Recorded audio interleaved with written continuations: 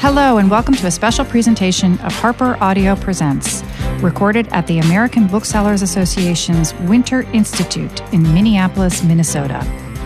Winter Institute is a gathering of independent booksellers, publishers, and authors. I'm Anna Maria Allessi, and joining me today is... I'm Laura McBride, and the name of my book is Round Midnight. It's published by Touchstone Books.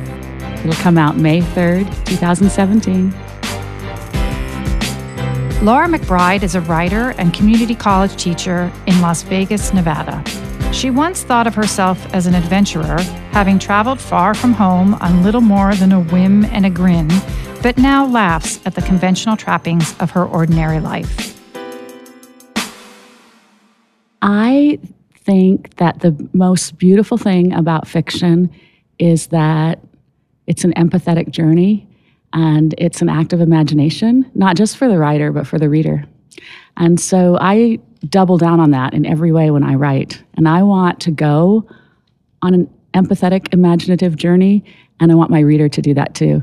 And so I try to dive into lives that are different than mine, that put people in experiences that I haven't had. And if I were to give it to a reader, I would say... it's a chance to dive into other people's lives. It's a chance to dive into other people's lives. And I, having never been to Las Vegas, feel like Las Vegas was a character. And I'm scared to go to Las Vegas. It's just, it concerns me in every way, shape, and form. I get very easily overstimulated. But so I felt like you took me to Las Vegas in a very distinct time period. And I got to go there and travel there, sort of within the safety of my own home. So I really appreciated that. Did you think of Las Vegas as a character? Well, I love writing stories about Las Vegas. I've lived there a long time, and I totally appreciate where you're coming from. I always say that I jinxed myself because I met someone from Las Vegas when I was 22 years old, and I was living in Paris, France. And out of my mouth came the words, "Oh, that's one place I'll never go." Oh my goodness! And then now look. And now I have lived here almost 30 years. I know, and it took me a long time. I'm also easily overstimulated, and there were so many things about Las Vegas that were not natural to me. But I have lived a wonderful life there, and I feel like it's a very interesting place and a very American place. And an opportunity to tell all sorts of stories. So I forget almost what your question was. Oh, was I thinking of Las Vegas as a character? No, not exactly as a character, but I was always thinking that Las Vegas affords the perfect opportunity to do what I want to do, which is put unlikely and very different people together and think about a moment of time in which their lives might come together and then go backwards from that. The reader reads it in the other way. You go forward towards the moment of time where they intersect. But in my mind, I start with their intersection and go backwards to where they all came from and how they ended up at that moment. So please tell us about the 4 female protagonists in Round Midnight. So there are 4 women. They're very different from each other. It takes 60 years to knit their lives together. The first character that the reader would meet is June. She grows up in New Jersey. She goes to Nevada for a quickie divorce in the 50s when she's 21 years old.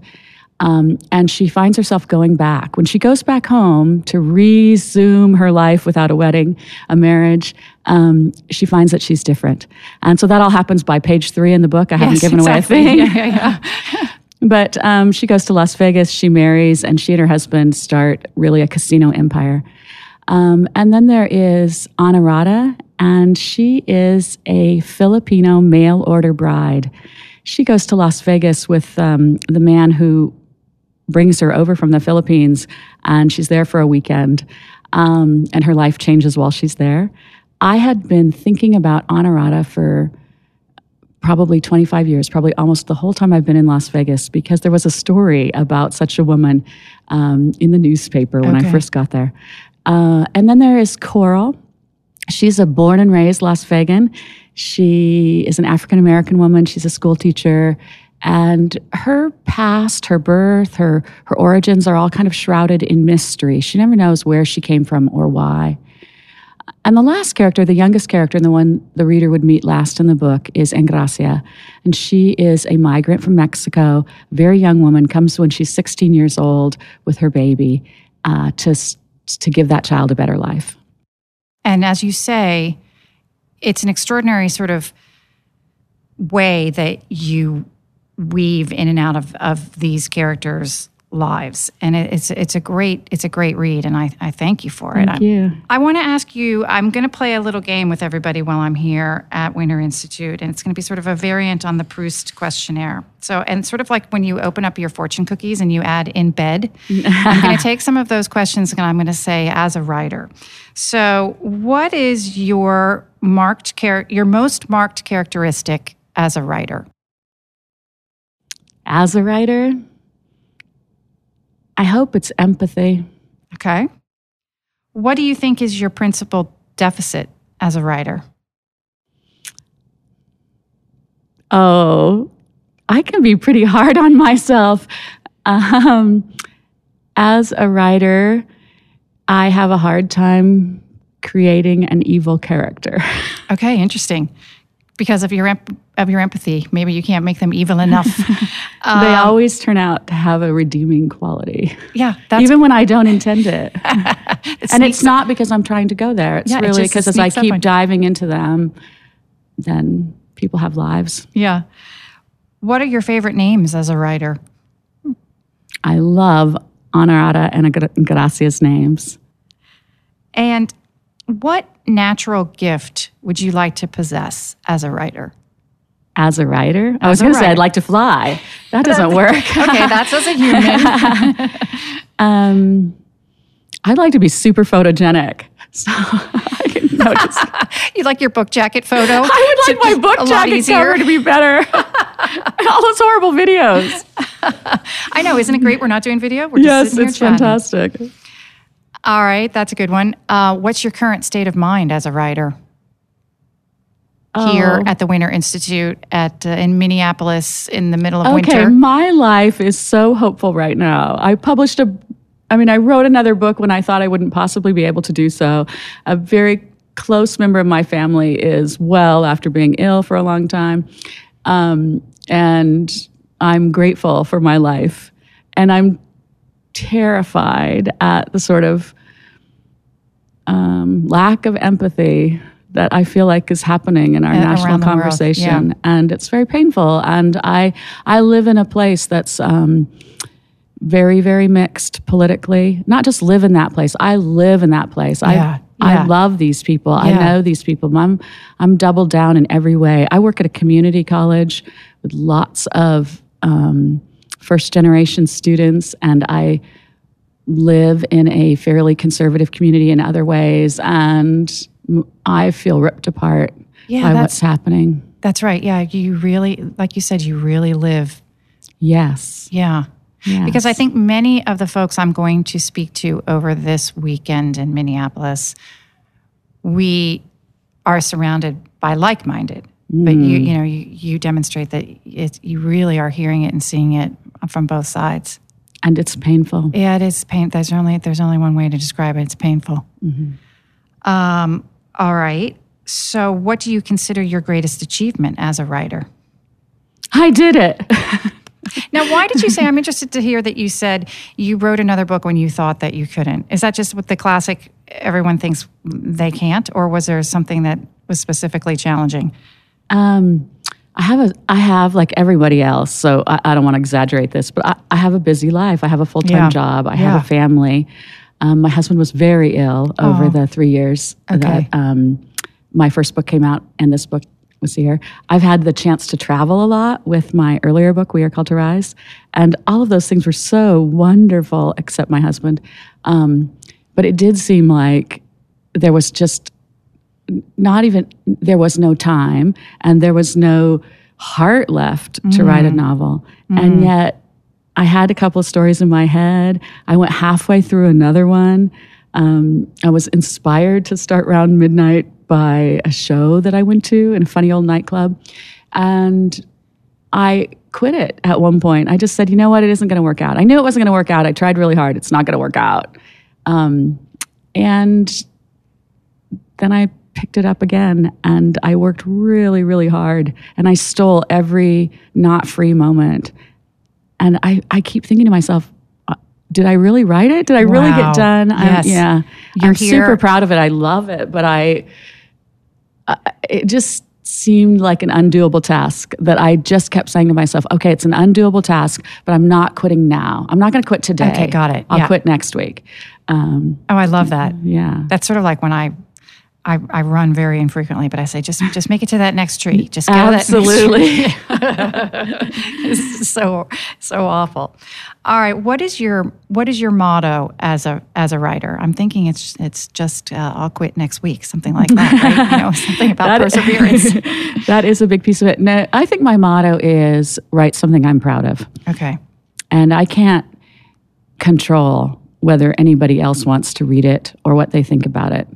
But I can choose to write things that I'm not embarrassed to have written and that I'm not ashamed of.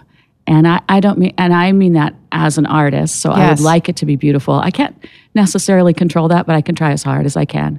But I also just want to write about people that I want to read about or that I don't always read about in other books. Yeah, I think that you've certainly accomplished that. This was a very distinct set of people with distinct motivations and challenges, and I really think you accomplished that with Round Midnight.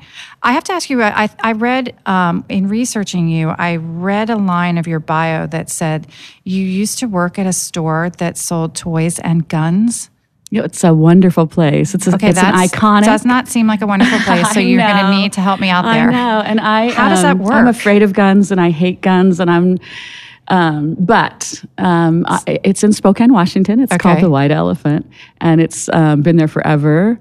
And it started out as one of those military supply stores, I think, long before I was born. And so it sells sporting goods. And the owner had 10 children. No, I think he had 11 children. I should absolutely know that. And so he started selling toys too. And so it sells sporting goods and toys. Are you related to this owner? And guns. I'm not. Okay, so you're doing something funny with your face. And I'm like, I know him very, very well. No, he's not my father. He could be a father, though. He's a lovely man. Sorry. Okay, so this And I wouldn't have gone to college without that job. I wouldn't have. Is that right? I would have gone to college. And you went to a rather prestigious college. I did, and I'm not somebody who comes from a background where I hadn't even heard of Yale when I was a senior and applied to colleges. You hadn't even heard of it? Really? No, I transferred to Yale after I heard about it, after I went away to college. Yes, it was a great job, and they let me come home and work like I would come home if I came home at spring break, which was not typical, or Christmas, they would let me jump in and work, and I would work 57 hours a week, and then you got 17 hours time and a half. Wow. So it was a lot of money at that time, and college was less expensive, and I got scholarships. So I don't know that I could have left Spokane and done those things. Maybe. My parents were very supportive of college, but my older siblings stayed home. Mm-hmm. Mm-hmm. All right, so if you would, do you want to try to describe the book? Do you want to read your flap copy? If you don't have to, I haven't even read my flap copy. I don't know what's on there. I don't want to be here if you don't like your flap copy. Well, you can always edit this. As I was telling you, this is the first time I've talked about Round Midnight. I don't think I have something to read. I could try. Your question was to describe Round Midnight. If you could just sort of give it, because what I hope for this to do is I want some insight about you, definitely, which I think we really well captured. But I want to give them enough about the book so that they remember it and they go. And they 30-second pitch, exactly, and they go buy it. Horrible. Yeah, I want them to buy it. Round Midnight is the story of 4 very different women whose lives come together after 60 years, and they both interact with each other, intertwine with and without their knowledge during that period of time. And there are 2 who are rich and 2 who are poor, 2 born in America, 2 who are immigrants. I am struggling here. I am not a 30-second pitch person. That's actually very good. Okay. I really like the Too Rich, Too Poor. Just one little sort of wrap-up sentence. Let me see. And it takes 60 years to wrap their lives together? It's a novel about, let's see. Wait, there was one. Mining the rich territory of motherhood and community, Round Midnight is a story that mirrors the social transformation of our nation. Full of passion, heartbreak, heroism, longing, and suspense, it honors the reality of women's lives. I think that my favorite line that someone has said to me about Round Midnight is that it gets to the intimacy and grittiness of women's lives. And I loved reading that. I felt like I didn't set out to write a woman's book. I like writing male characters too, but these characters happen to be women. And while they all live in the world very differently and are given very different opportunities and come from different backgrounds and experiences, so they come to their womanhood in very different ways, their lives are also so distinctly female. They fall in love, they have children, they have heartbreak, they try, they work. And I love that, the intimacy and grittiness of a woman's life. I love it too. I think that's perfect, and I think that's the perfect way to end. Thank Laura you. McBride, thank you so much, and thank you for Round Midnight. Thanks for listening.